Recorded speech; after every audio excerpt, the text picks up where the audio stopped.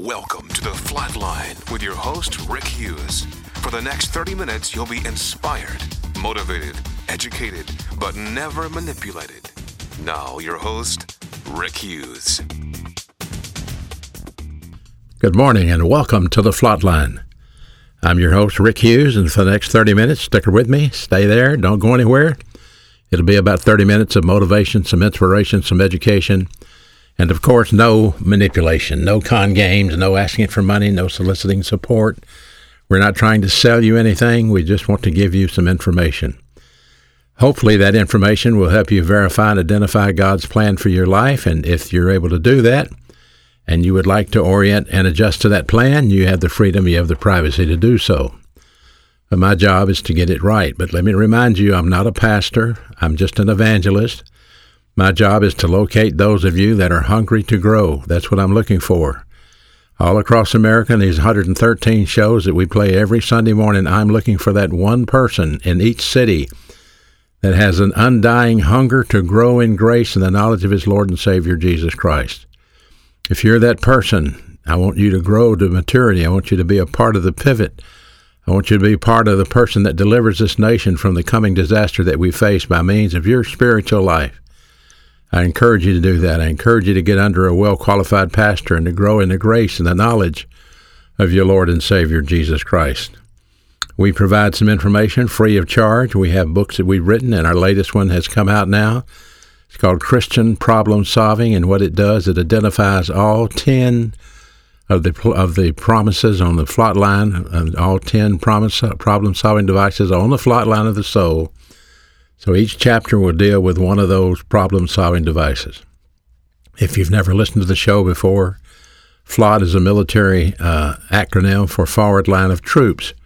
We're talking about you building a main line of resistance in your soul with the Word of God, using 10 unique problem-solving devices taught in the Bible, nothing new, nothing unique, age-old biblical doctrines, but just putting them in a way that you can understand them. That's what a man told me one time. He said, you didn't tell me anything I didn't know, but you put it in a way that I could understand it. And I hope that I put it in a way that you can understand it. So if you'd like to get that new book, Christian Problem Solving, go ahead and contact us through the website, rickhughesministries.org. Or you can always write to us at P.O. Box 100 in the city of Cropwell, Alabama. It's P.O. Box 100, Cropwell, Alabama, 35054. Some people say, where's Cropwell? Very near the Talladega racetrack in Talladega, Alabama. So sometimes we can hear the races as they race over there.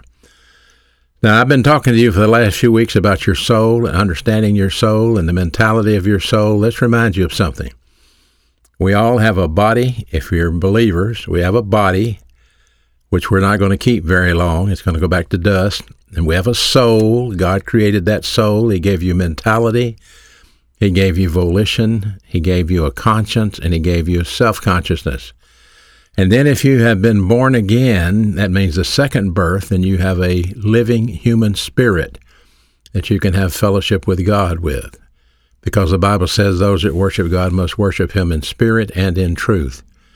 And you can't have a relationship with God without a human spirit, and that you are born spiritually dead. This is what was an enigma to the Jews when Jesus said you needed to be born again, and he didn't understand that. In John chapter 3, Nicodemus was bewildered. What do you mean, born again? And it's a spiritual birth. No man can have a relationship with God without a human spirit, and there is no human spirit until you're born again. And that happens at the moment you put your faith in the Lord Jesus Christ and the trust in what he did on the cross for you. Yes, he was crucified, dead and buried and resurrected, no doubt about that. He is the anointed Son of God, no doubt about that. So when you understand that and put your faith in that, that's it, faith alone in Christ alone, then you are born again. It's the second birthday. So we've said it many times. Either you're going to be born twice or you're going to die twice. The first birthday is your physical birthday. Congratulations, it's a boy. Have a cigar. The second birthday is your spiritual birthday, the day you're born again. And the first death is the day you die. The Bible says, appointed the man once to die, and after that the judgment. And the second death is whosoever's name was not found written in the Lamb's book of life was cast into the lake of fire. This is the second death, Revelation chapter 20. So I hope you have made that decision to believe in Jesus Christ. If you have, then we're talking to you about the mentality of your soul, the mentality of your soul. This is where everything takes place. This is where your thinking takes place. That's why the Bible says, as a man thinketh in his heart, so he is. So I classify your thoughts. We're talking about the battle for your thoughts today, the battle for your thoughts.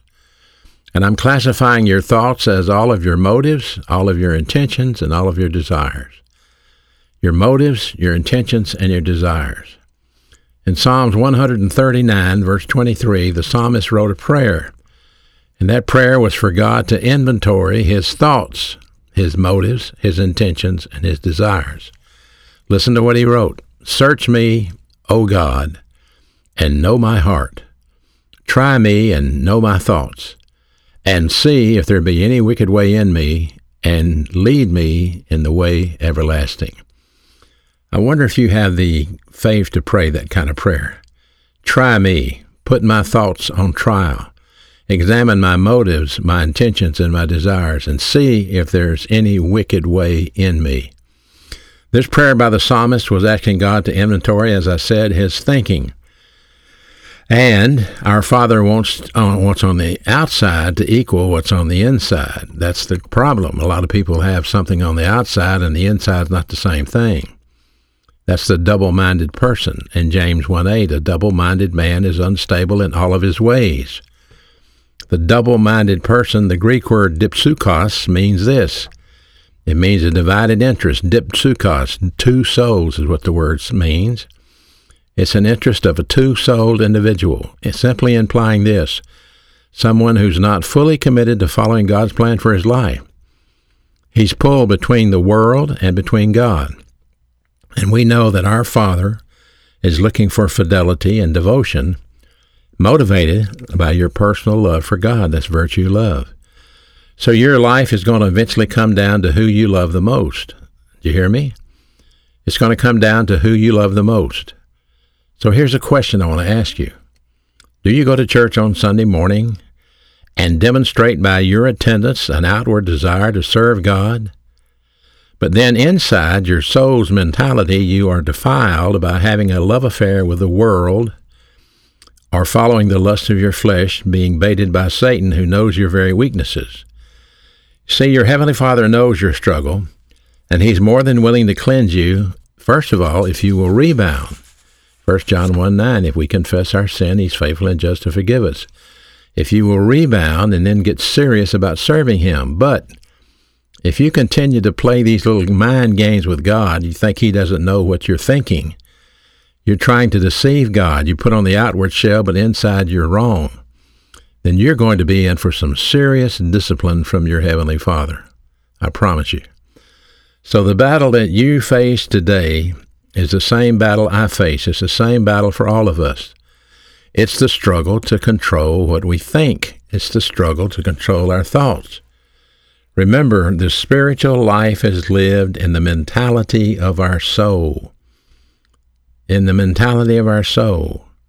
So it is to be understood that this is the area of contention for every believer. Satan will try to capture your thoughts. He will try to push you into self-pity, or perhaps lure you into some arrogant crusade to clean up his world. After all, he's known as a master manipulator, and this is why we are cautioned to guard our thoughts. It was Satan who deceived Eve in the Garden of Eden, and Paul warned the believers in Corinth about his ability to deceive people. Listen to 2 Corinthians 11:3. But I fear, lest by any means, as the serpent deceived Eve through his subtlety, that your mind should also be corrupted from the simplicity that is in Christ Jesus. So he knows that the same Satan that deceived Eve in the garden is able to deceive believers today. He's writing to believers. Did you understand that? He's not writing to unbelievers. He's writing to believers like you and I, who can be deceived through the trickery of Satan. I hope you don't think you're immune to such deception, Because look what happened to David. And David was a man after God's own heart. Look what Satan did to him. In 1 Corinthians 21:1, and Satan stood up against Israel and provoked David to number Israel. He put it in David's mind to number Israel. That was a terrible mistake. In 1 Chronicles 21:7-8, God was displeased with this thing. Therefore he smote Israel, disciplined. 70,000 people died because David made a bad decision. And David said unto God, I have sinned greatly because I've done this thing, but now I ask you, do away with the iniquity of my sin, for I've done it very foolishly. I would say so. You make a stupid decision, it costs 70,000 people their lives. Bad decisions limit future options. David was indeed, no doubt about it, a man of integrity.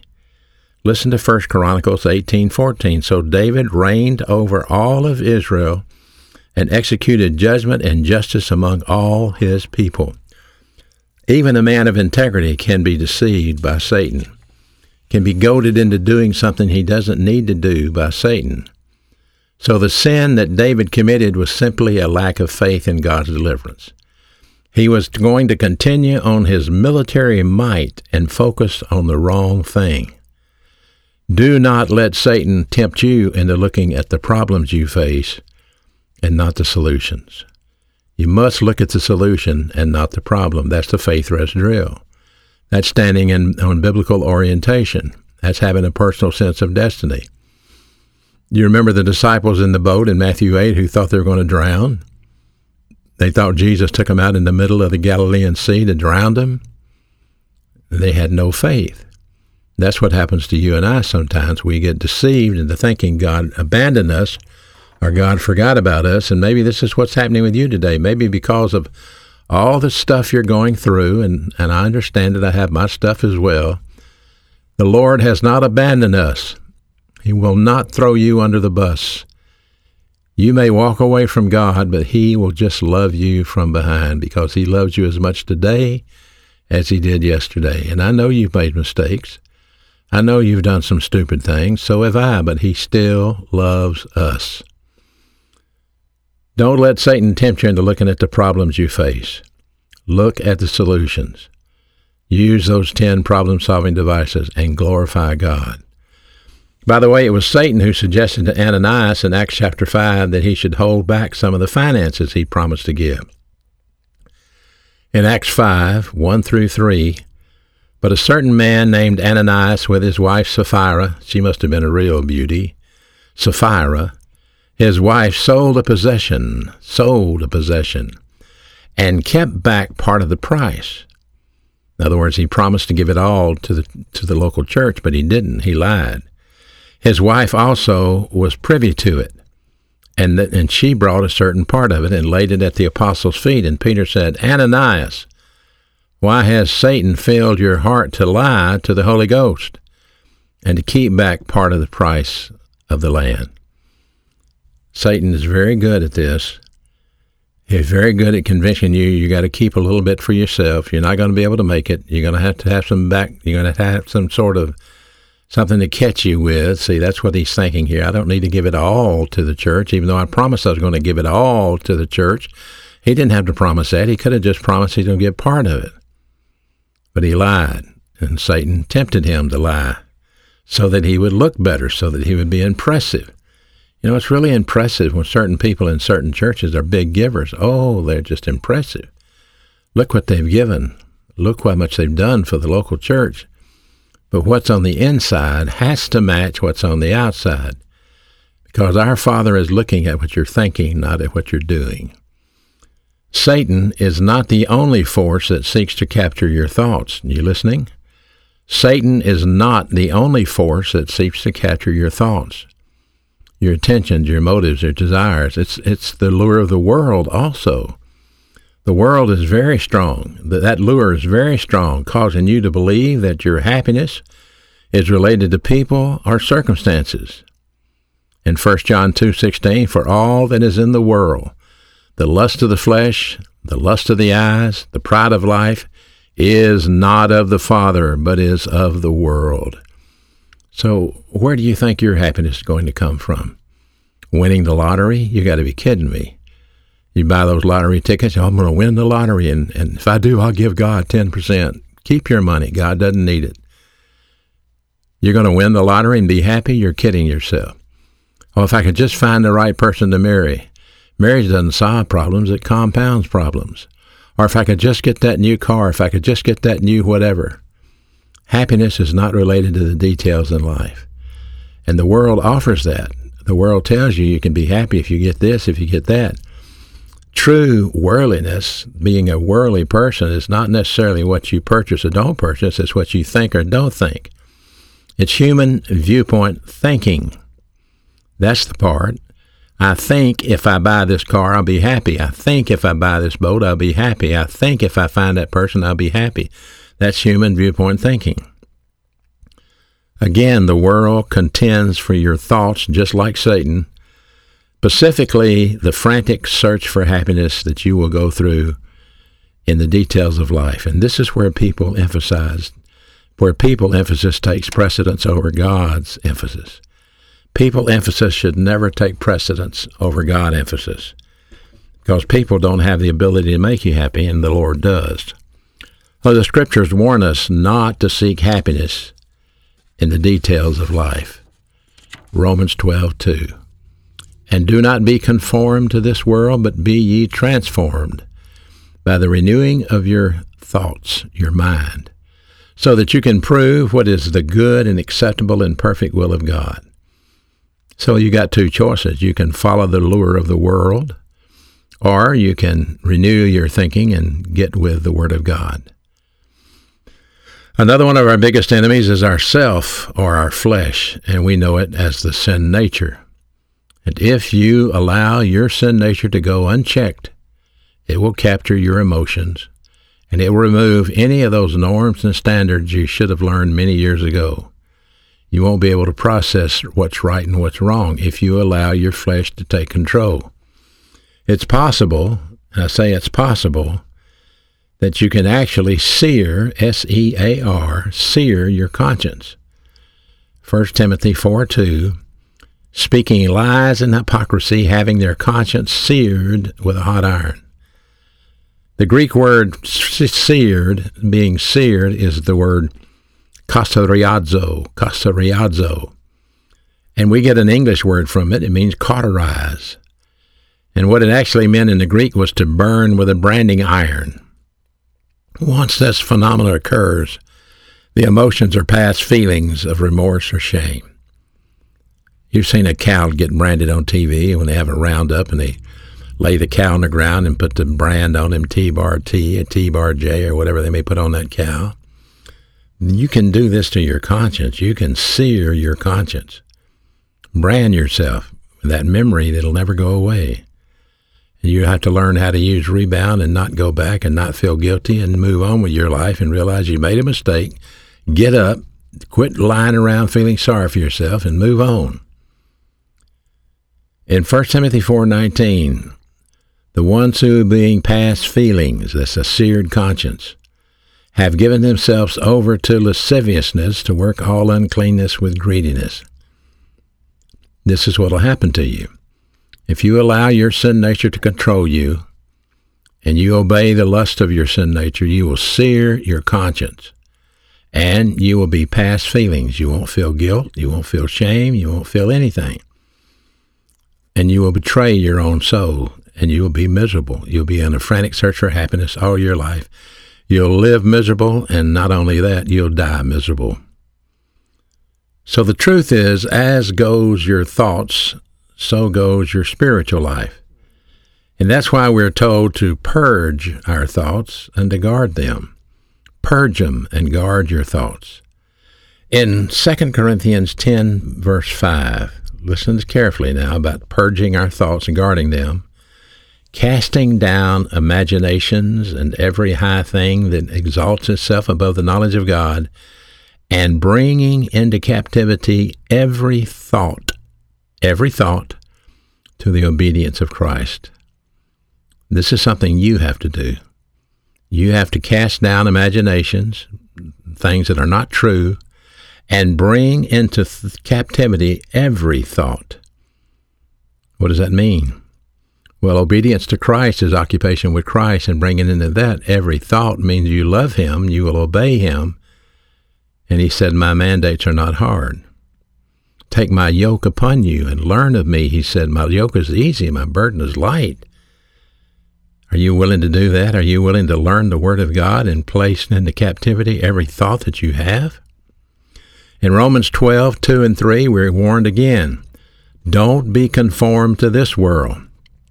Be ye transformed by the renewing of your mind. Renewing of your mind. Listen to the last verse.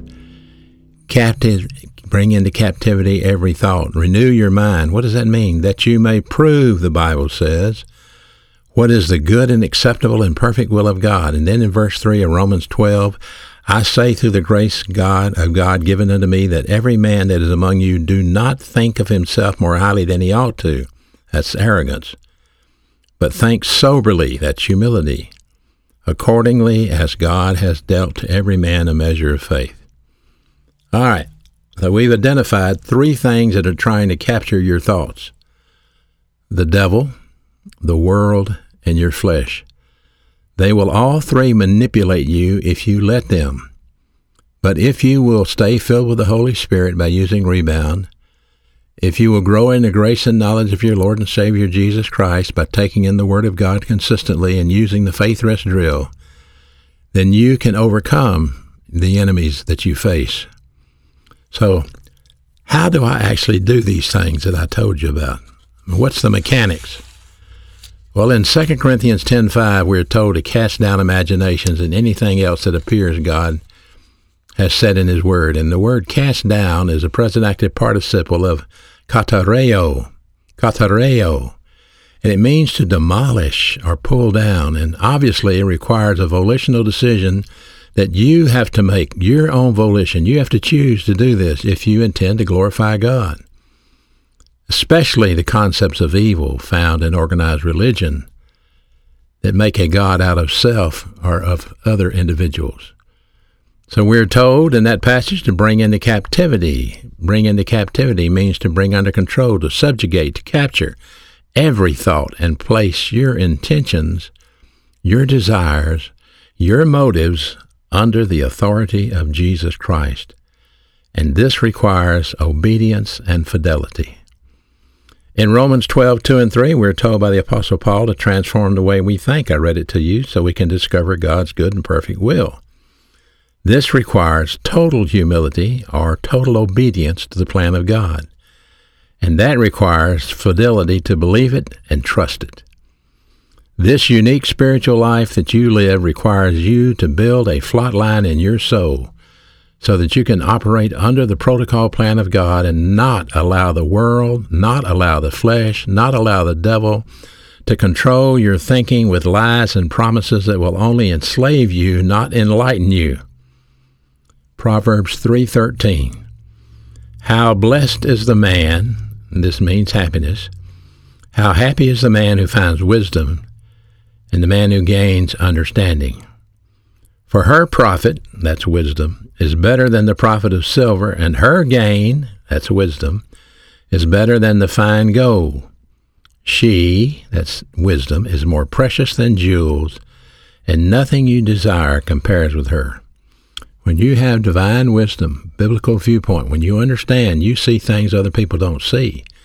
You understand things other people don't understand. It's like we've talked about before, having spiritual X-ray vision. Wisdom, knowledge, discernment, and understanding is phenomenal. That's the four horsemen of the Christian life. Blessed is the man who finds wisdom. So Philippians 4:8 tells us, what should we be thinking about? What should we be focusing on? Well, finally, brethren, Philippians 4:8, whatever things are true, whatever things are honest, whatever things are just, whatever things are what? Whatever things are just and honest and true and pure, and whatever things are lovely, and whatever things are of good report, if there's any virtue, if there's any praise, these are the things you think on. So you have to change the way you think to live the Christian life. And humility is required. A humility profile such as our Lord Jesus Christ had is required. And when we do this, it's called taking on the mind of Christ, or learning to think like he thought, or having his mindset. Excuse me. In 1 Corinthians 2:16, the Bible tells us, "Who has known the mind of Christ, that he may instruct him?" But we have the mind of Christ. That's the Bible. That's the Word of God.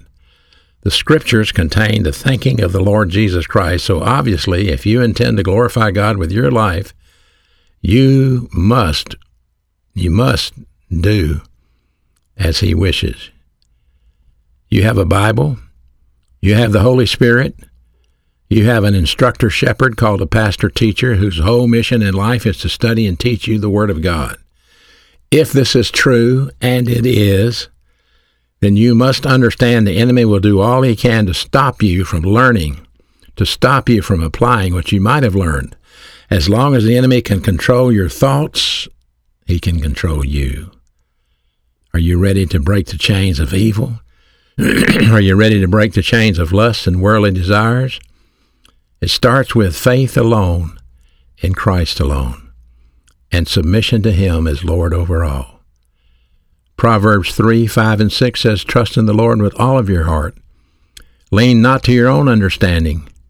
In all of your ways acknowledge him, and he will direct your path."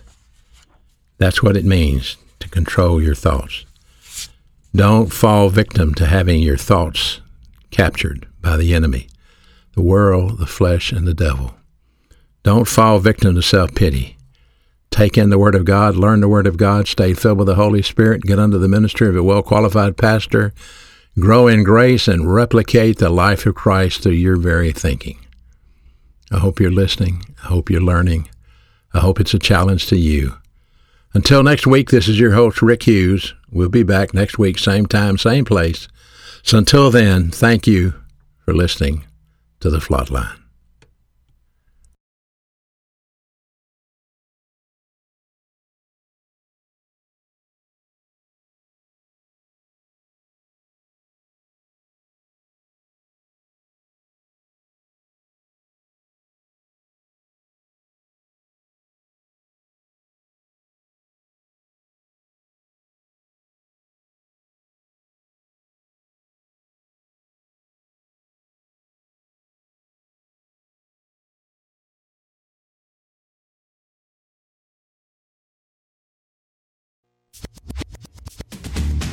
Thank you for listening to The Flatline with your host, Rick Hughes.